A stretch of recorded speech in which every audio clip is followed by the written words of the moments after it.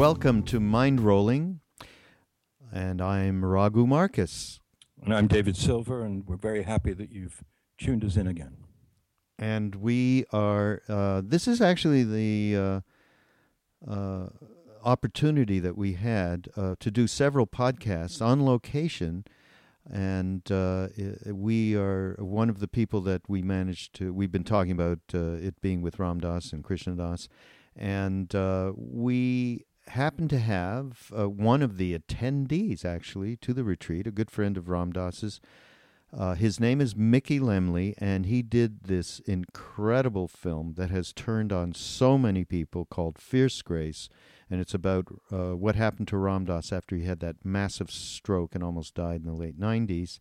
And we were David knows him pretty well, so you talk about it. Well, we were really lucky to get Mickey because, in my opinion, he's really unique. I've made films about spiritual matters. It's very difficult to make a documentary about such things. In fact, it's enjoyable, but it's not necessarily, doesn't get through all the time. And he did with Fierce Grace, because here is a film not only about one of the greatest teachers of our time, but about the situation he found himself in after a major stroke. And Mickey's film is just, state of the art in terms of all of those matters, all of those serious matters. Mickey's also made many films, actually, and got many awards. One of his most interesting and compelling films is a film called Compassion in Exile, the story of the 14th Dalai Lama. It's hard to imagine a more important subject in our day, in our time, than that. And it was a very, very successful film in terms of critics and everybody else. Mickey's, he's got Emmys, he's got Golden Eagle Awards. He's a successful filmmaker, but more important than that, he's focused upon matters of the heart and spirit and managed to make films that are incredibly articulate and moving about those subjects. So we're kind of honored to have him, and he's a friend and a lovely guy. So there he was in at the retreat, and we were happy to talk to him. Just to digress for a moment, it's not really a digression. If you want to support us, and we hope you do, you can use two portals on the Mind Rolling site that will take you either to audible.com, the audiobook company, preeminent audiobook, or Amazon, which we all know about. And it makes it possible for you to, oh dear. What was that? What was that? Don't worry about it. It's just a podcast. I just thought somebody's hammering outside my. Someone's hammering. Okay. What can I do? Okay. All right. Well, that's fine. It just stopped me in my tracks for a minute. But anyway, if you go actually to audibletrial.com/mindrolling,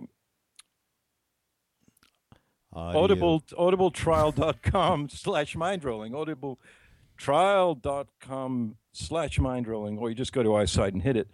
You can buy a free book for a month from them, or not buy, you can get a free book from them for a month and then afterwards buy them. Every time you get something through them, we get a small percentage, and it helps us continue with the podcast. Same goes for the Amazon portal. Well, wait. Here's a perfect example. You're talking about Mickey Lemle, and I mentioned that movie Fierce Grace. And folks, go to our site. This is something you're going to enjoy for sure. Go to our site, and you'll see the Amazon banner.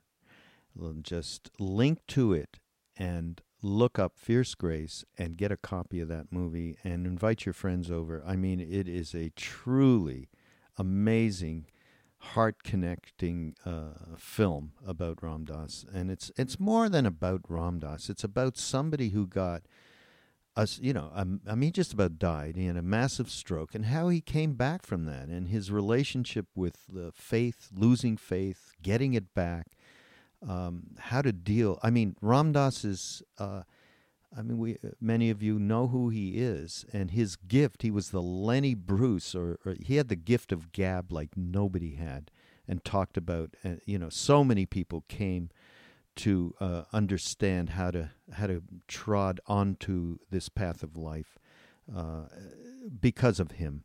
And can you imagine that was taken away from him in 1 second?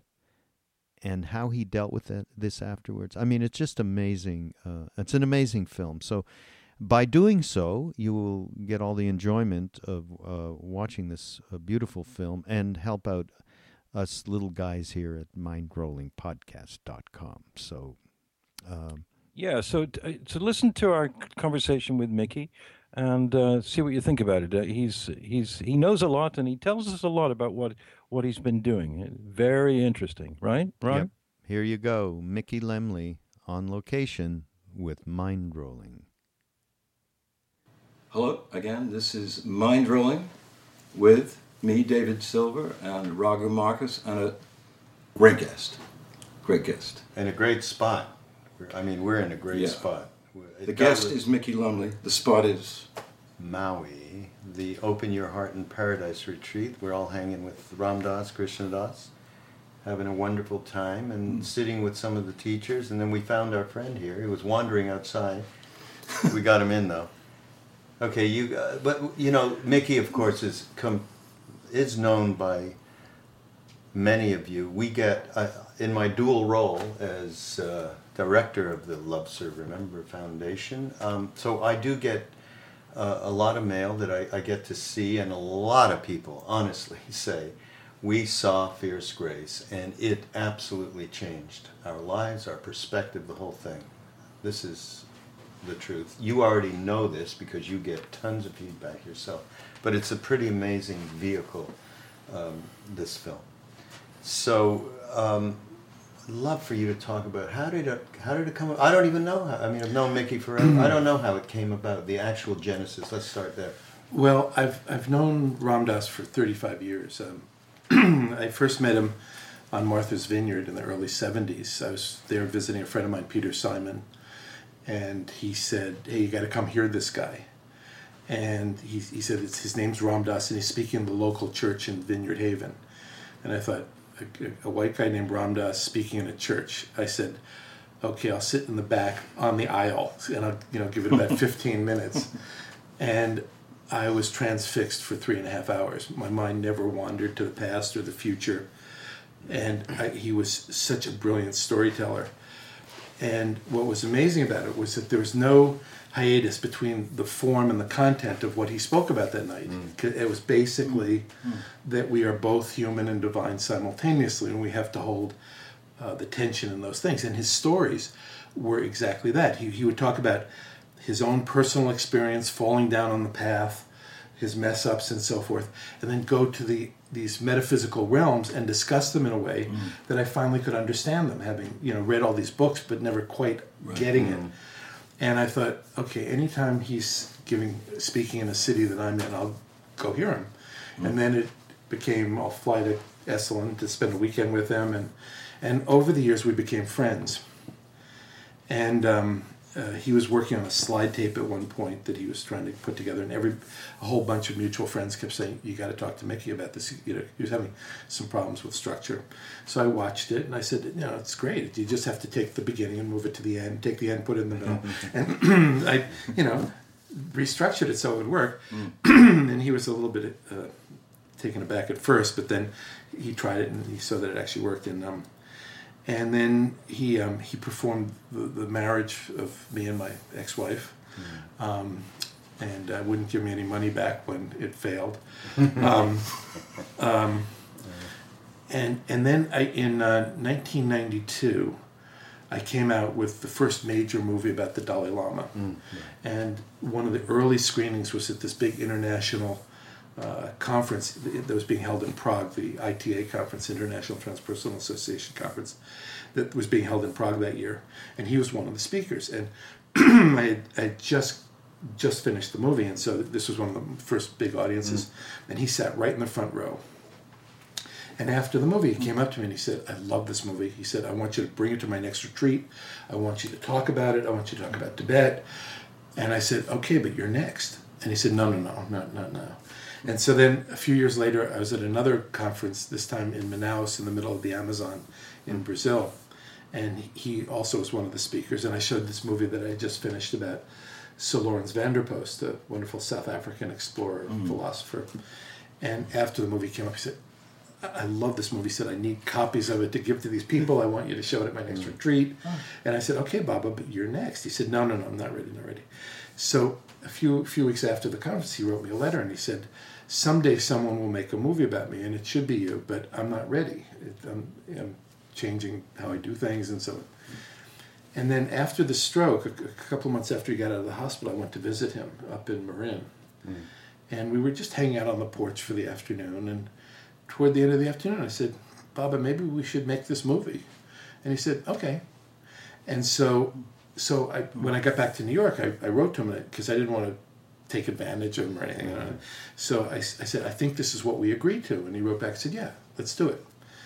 And one of the things that he said to me on the porch that day was, he said, this is not who I thought I was going to be, because my vision of myself old didn't have a stroke in it. He said, if I think about who I was supposed to be or who I used to be, it just brings up tremendous suffering for me. He said, but if I just rest in awareness, I'm in bliss. And in a strange way, it mirrored artistically what I had to do in making the movie, because I'd been carrying around a movie for 8 years in my head. I knew just how to structure it. And for the non-filmmakers out there, film's all about structure. It's really about how you tell the story and how you give the audience information they need to have an emotional involvement and then finally reaction to it. And so I knew how I would structure this movie for 8 years. I knew what stories of his I wanted. I knew how the order. I knew all that stuff. And he couldn't do any of that, because he couldn't tell any of the old stories. It would take him 15, 20 minutes, and you're not going to wait around, So I had to let go of all of the stuff that I had been carrying around, and just see what was in front of me every day. And then that's what we filmed, and over a couple of years, basically. And so the film sort of grew and evolved, but it was just what was in front of me. Do you have any idea of the effect that this would have?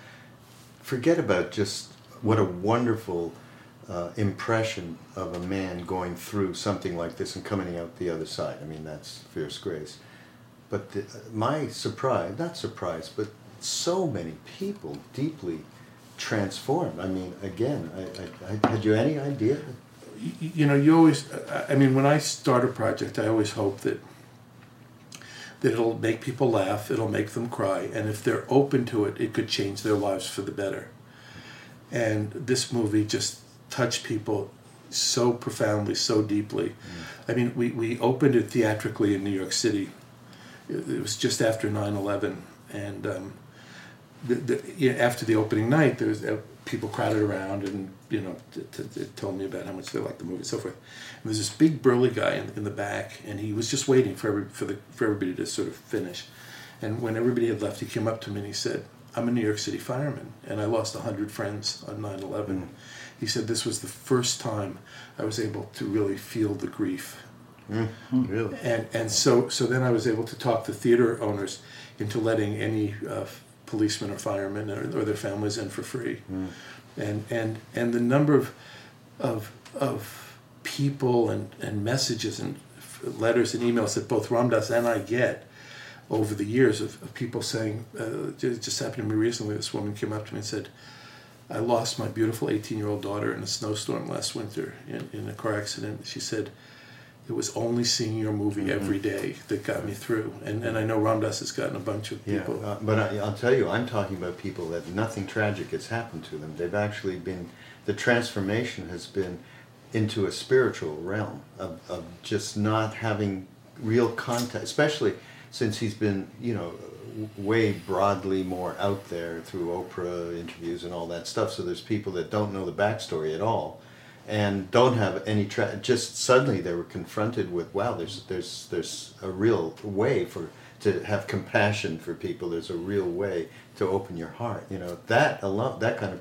I want to ask you one other thing. Sorry. No, I'm happy to listen. Well, I just say that he has helped more people open their hearts than anybody I know. Yeah. In his 50 years of teaching, and and he has been the way in to a sense for people, for a sense of their own spirits, as much as anybody that I've ever met. Absolutely. No, absolutely. Now, the one more thing that I wanted to ask was, he speaks about Fierce Grace, that he originally during the making of this movie, Fierce Grace, what it meant to him was he was given a stroke by his guru, and then it got, converted.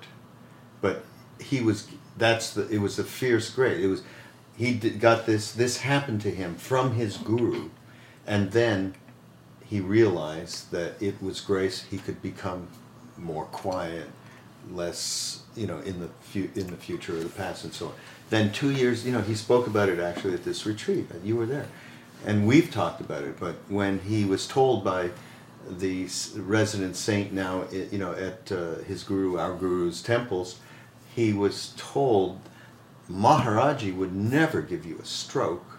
That is illusion.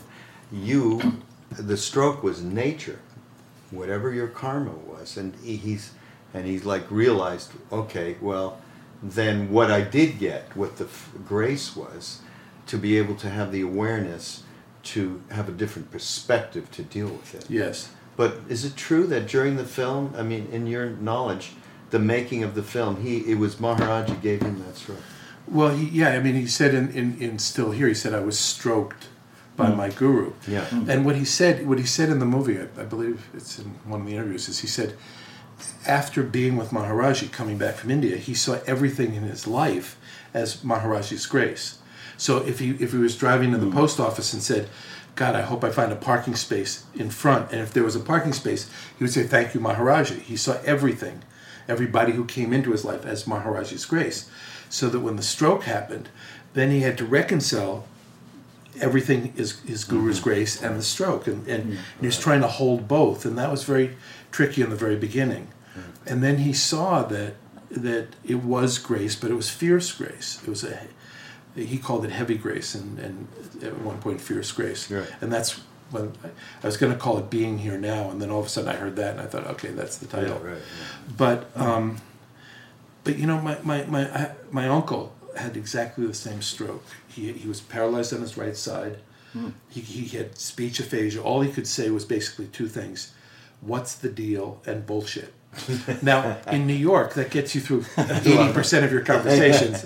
Right. But he woke up in hell every morning because he'd been a bomber pilot during the war. He skied 6 months of the year. He could do chin-ups on the door jamb. I mean, he was physically incredibly fit. He loved drinking and eating great food and beautiful women. And here he is with this, his body, was not who he thought he was supposed to be. And he woke up in hell every morning for the last 5 years of his life. And so, the thing that Ram Dass has shown us, and I honestly believe, and I have no way of knowing this, but for the first 2 months after the stroke, he was in the hospital with tubes going in and out. He couldn't swallow, couldn't eat, couldn't speak. And the doctor said, the attending doctor said, he's either going to be like this or he's going to die. He's never going to make any improvement. And I think it was touch and go whether or not he was going to live. And one day, a friend went to see him who'd been seeing him every day. And he came out and he said, he wants to live. And I believe that he made a decision that he would come back and go through all of the incredibly painful rehabilitation and the therapies and all that, and the inconveniences and the all of that, all the dependencies and all the changes that he's had to go through to tell us what it's like, and that you can do it in a way other than my uncle did it, which was this, and that's the fierce grace, is that you even with this you can still have this amazing life. I mean, this last chapter has validated all of his earlier teachings. And for someone who's been teaching more or less for 50 years, to have, I remember when I first started the movie, I was speaking to this woman at a reception who'd known Ram Dass from Harvard days, Richard. And she said, sometimes I'd listen to his talks and I wasn't sure if I totally believed everything he said. She said, looking at the way he's been dealing with the stroke, I now believe him. Oh, that's such a big point. Oh, and so to validate all of his teaching is fierce grace. I mean, he had to pay a hell of a price to get there, but that's fierce grace. That's what that night I changed the title. Right, I bet. What was it? Heavy Grace? Heavy Grace? Fierce Grace. Before that? Before that, it was Being Here Now. Oh, really? Yeah. And that was the working title. And then after I had that conversation with the woman, I changed the title. Do you think that part of the sort of magnetism of your film is because it's not just, like Roger was saying, it's not just people who've got similar circumstances, But for me, it gives you perspective on much lesser things that are driving you crazy. In other words, how many of us are in a wheelchair who are one of the greatest speakers on the history of the planet, articulators of the language, who stop from... we don't have to say how fierce that is. But for someone who's just got little problems here and there, like most people have most of the time, you see a film like this, puts you in your place, kind of. Well, do you agree? No. When I first finished the film, I was very curious about the response, especially of younger people. And my nephew was in an acting class in Santa Monica, and his teacher was a huge... That's where at the airport. At the airport. You're Yeah. That's now I remember. Yeah, and he invited me to come to show the movie. That's where we were. And at that point, I was really curious to see what 20-year-olds would think of it. I remember you telling me that. They didn't, they didn't know from him. They didn't know from the '60s. Right. They were 20-year-olds and they're actors, so and this one girl was crying at the end, and she said, "Everybody who thinks they're suffering should see this movie." Right. Right? Right. All right, your turn to change the not channel. really, because this is just such a big thing to talk about. Perspective, like as you're saying, that this morning at the Mala giving with Ram Dass, we were all, moved beyond anything you can say. It was just beyond. I can't even articulate language about it because it's an incredible feeling. And from that, I want to ask about, spirituality as a whole is a weird subject to make films about because it's not exoteric, it's esoteric, if you like. You can't show objects and stuff. But you overcame that in Fierce, and in other films, which we'll talk about in a minute. But can you talk about that a little bit? Well, I've been thinking about this subject for 30 years, about how to make movies about spiritual matters. And what I think is that spiritual consciousness shifts are an internal event, and movies by their nature are about external action. Right. And so that's the dilemma. Right. And the other thing is, I think that gaining spiritual enlightenment is a lot like picking your nose. It's fine when you're doing it yourself, but watching someone else do it isn't that interesting. That's great. So watching a bunch of people sitting around getting enlightened is like really boring movie. So the art form is to find metaphors that reflect the spirit, the internal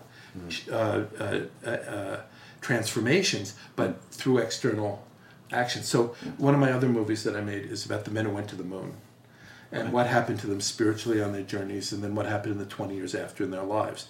Because it's a visual metaphor. There's, you can see it, but it reflects the internal changes. The film I did on the Dalai Lama, again, it was about how he was confronting the Chinese invasion and genocide of his people. So it's about external action, but it was also about internal transformation. So that's the whole thing. I mean, otherwise you get into the somebody.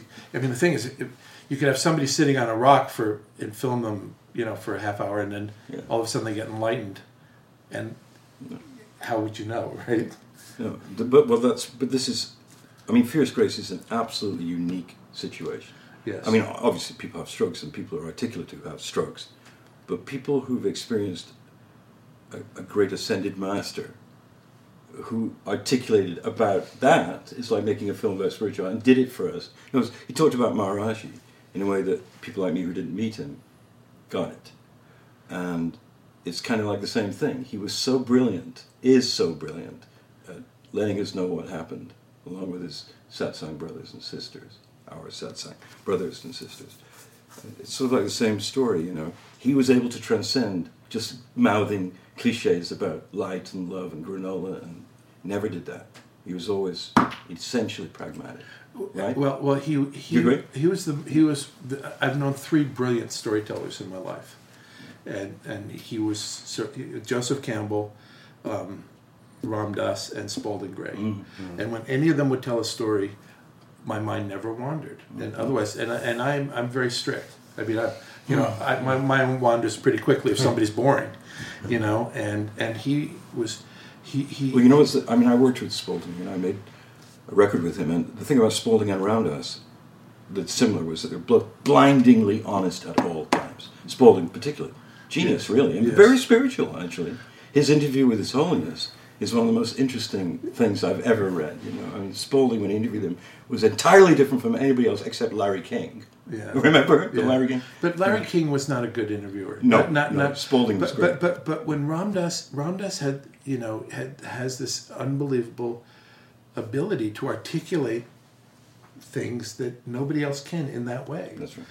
With humor, and the thing is, like when I interview these great beings, like the Dalai Lama, let's say, and they say something that's a big general statement about the nature of things, and you hear it and you go, oh, I need to write that down and put it on my refrigerator so that's the first thought I have every morning.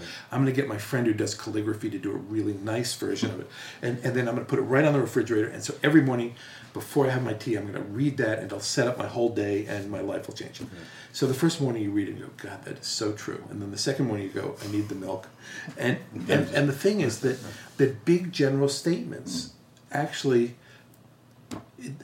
they're not rooted. So when the Dalai Lama, for instance, if I was interviewing him and he would say one of these great general statements, the follow-up question would be, and when did that happen in your life? When did that occur in your life? Tell me about that time. Because what I would always do is root those big ideas into personal experience.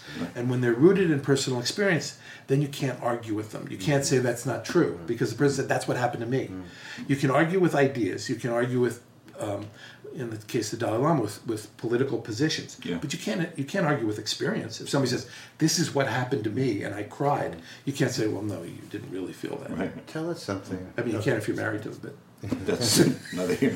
Tell us something about His Holiness. Something, a personal experience. Yeah, anything. Yeah, anything. He is one of the funniest people I know. He always surprises me with incredible humor, and he has one of the most amazing minds on the planet. I mean, he's the breadth of what his understanding is, the depth of what his understanding is, and his humor about it is irresistible. And he's in my mind, he's the real thing. Okay, you have to root that in your story. Personal experience. Yeah. Well, I went to see him. The movie I made about him, Compassion in Exile, was like the first major movie about him that was done, and it showed all over the world and was quite well received. And I was invited to the Bombay Film Festival, and it did very well there. And then there was a week hiatus, and I was invited to the first Kathmandu Film Festival. Wow. To show the movie. And in between, I had a week, and it happened to be Tibetan New Year. And so I went up to Dharamsala to hang out, and I was staying with his brother, his younger brother, who's also a recognized reincarnated Rinpoche. And one morning at 4 a.m, he said, get up. I said, what? He said, come with me. And we drive up, and there we're sitting on the roof of his temple, and the Dalai Lama's there with 100 monks, and they're chanting, bringing in the dawn and the new year, and they're throwing barley and drinking chai, and just as the sun rose, an eagle landed right behind him over his shoulder. And anyway, a day later, I got to have a private audience with him, and we were talking about the movie, and it was him and me and his main assistant, and we were having a private audience, and I was going to ask him about Sir Lawrence Vanderpost. I was just starting that movie, and one of the things that Sir Lawrence talked about, which drew me to make the movie, was about the violence committed by righteous victims. And so I thought I would talk to him about that. But then, as I'm sitting there, I'm thinking, Mickey, you've got this, every time you were with him, it was professional. I was always thinking about the movie. And I never really, and I filmed a lot of people opening up about the deepest question in their heart. And when anybody was about to meet him for the first time, they would say, "What do I say?" And I said, "Always come with a question." And I would say, ask him the deepest question in your heart. Don't waste it on, how about those nicks? You know, it's like, and that would start them on their own little journey as to what's the deepest question in my heart at this moment in my life. Right. And so the deepest question was about my divorce, which was we'd been trying for a year and a half to mediate it. And just before I left on the trip, my future ex-wife said, we were this close to having a settlement, and she thought if he wants to do it, it must be bad for me. So she turned it over to Mia Farrow's lawyer, who was this terrible human being. And I was really depressed because I was trying to. We had a 3-year-old son, and I was trying to keep it out of court and all this sort of thing. And so I asked him about it, and you know, I said, what do you do with someone who brings up anger all the time? And he said, well, who is it? And then, you know, I went through all this thing. And I thought he was going to give me like a Tara meditation, you know, where you visualize a Tara on your head, the dripping green, and, you know. And he said, you know, you have to stand up for what's right. He said, you cannot let people roll over you. He said, just don't be attached to the outcome. And, you know, he said, if I think about going back to Tibet every day, he said, I can't do that. I just have to, every day have to do something to get back. But I don't worry about the outcome. And in fact, as you know, that's the essence of the Bhagavad Gita. It's what Krishna says to Arjuna. It's like, you do your job impeccably and leave the outcome to us. Yeah. And so that was... He gave you the Bhagavad Gita, His Holiness. Yeah, in a Buddhist kind of way. Yeah. But anyway, so... Well, let's just do this. You're doing another film, or an adaptation, a renewal. A new movie, yeah. What's new? Well, a lot's changed in 20 years. Yeah. You know, when I first made the movie 20 years ago, nobody really knew very much about him. They didn't know very much about Tibet or what was going on in Tibet. And I thought, naively, if the world just knew about it, it would have to change. That the first step in any kind of transformation is observation or information. So I thought the best way to bring world attention to what was going on in Tibet was through his story. So if I just told it, you know, because contained in his stories is the whole situation with China and so forth. Yeah. But with an emotional, it's not an issue movie. It's an emotional thing. And I don't know if this is, but when PBS, I've been making movies for PBS since the early 70s. And so I did series for them and all specials, and, you know, and I sent it down to them when it was an idea on paper, and they sent it back and said no. And then I went and filmed it, and British Television came in as a co-producer, and we filmed it, and I sent it down, and they said no. So finally, when it was done, I sent it down, and I got a call from PBS, and they said, we're concerned about your journalism. And I said, what time tomorrow morning can I come see you? And they said 11. I said, fine. I took the plane down, went. So I said, what's your problem? They said, well, you don't really present the Chinese point of view in a way that an open-minded... we've had the same experiences that an open-minded viewer could make up their own mind. Yes. And I said, you know, being Jewish, it's really hard to make a case for genocide, which she missed completely. It just went right over her head. Oh, and then I said, but you know, this is not an issue movie. This is not Tibet. Tibet and China, the issue. I said, this is a portrait of an individual human being. Yeah. And it's his story. It's not an issue story. This is what's happened to him in his life. So they finally put it on. Was this GBH or no, this was PBS in Washington. Oh, yeah. So they finally put it on, and it did really well. And I believe the movie has shown every day since I released it 20 years ago. And the reason, it's a little bit of a cheat because there's a tea shop in Dharamsala and a tea shop in Kathmandu that shows it every afternoon at 4.